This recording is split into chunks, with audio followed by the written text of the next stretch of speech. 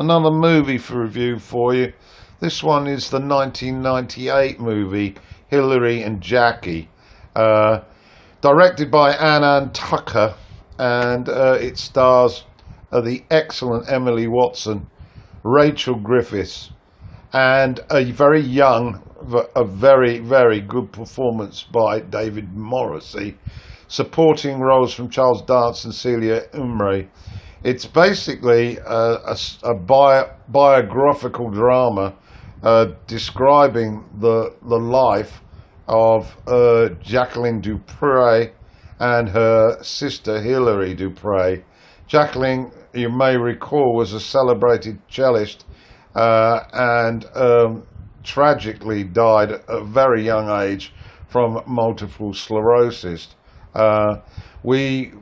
This film is laid out in three sort of parts.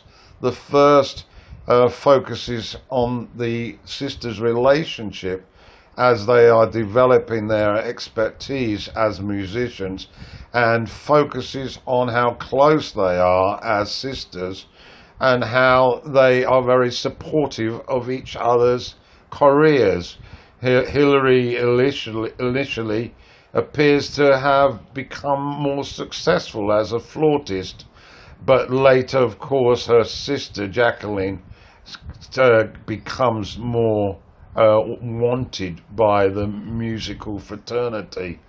The second part focuses more on Hilary as she gives up a musical career, as she becomes a mother and a loving wife to the character played by David Morrissey, and we see how Jackie, whose career has snowballed, becomes envious of Hilary's domestic life, which appears to offer far more happiness than Jackie's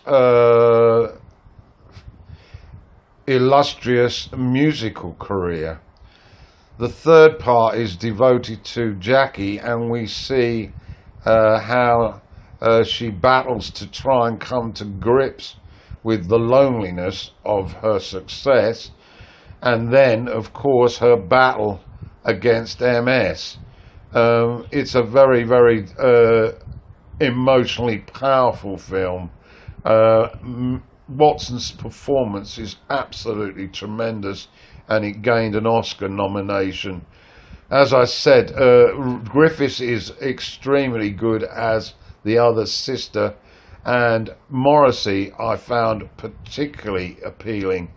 He is certainly, this was an early role for him, but you could clearly see how his acting would develop.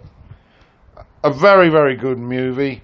Very English, of course, but I would recommend it. Not a movie review. 2018, The Children's Act. I particularly like this movie, but it really was meat and potatoes for me, as it was describing the work of a High Court judge as she implicated and interpreted the legislation passed by the British government that had directly affected the children in the UK, and that's why the title is The Children's Act. I was heavily involved in this aspect of work when I worked for the local authority as a social worker, so I was drawn to this movie considerably. The High Court judge, Fiona May, is played, I think, brilliantly by Emma Thompson. She is a woman who's consumed by her work, and it has an adverse effect on her marriage to Jack, played by Tucci. Their marriage is sort of really lacks any substance because the High Court judge is rarely there. Her commitment to her job leads her to have little time for her marriage, and there are consequences to this, which leads to Jack suggesting that he is going to have an affair. Basically, throughout the movie, we focus on one particular case that the judge is heavily involved in. It involves a 17-year-old boy, Adam, whose parents refuse to let him have a blood transfusion, and he has leukemia. And they refuse on the basis of their religion, being Jehovah's Witnesses. This is obviously a controversial area, and director Richard Eyre doesn't hold back in tackling this. And some of the scenes are very harrowing. We see some scenes in the court, and then we also, the judge insists that she wants to talk to the boy who's in the hospital, and as a result of her visit, the boy rejects his parents' determination for him not to have the transfusion, and he has it, and then he becomes besotted with the judge, and this is a theme that is carried throughout the movie. It was a slight disappointment for me in that it got rather obsessed with this particular one case. Having said that, the quality of the acting from Thompson and Fionn Whitehead as Adam was impressive.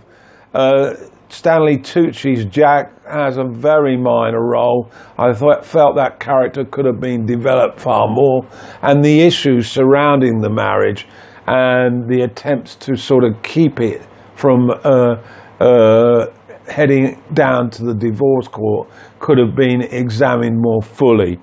However, I did enjoy the movie, and I would suggest if you're into social issues, give it a watch.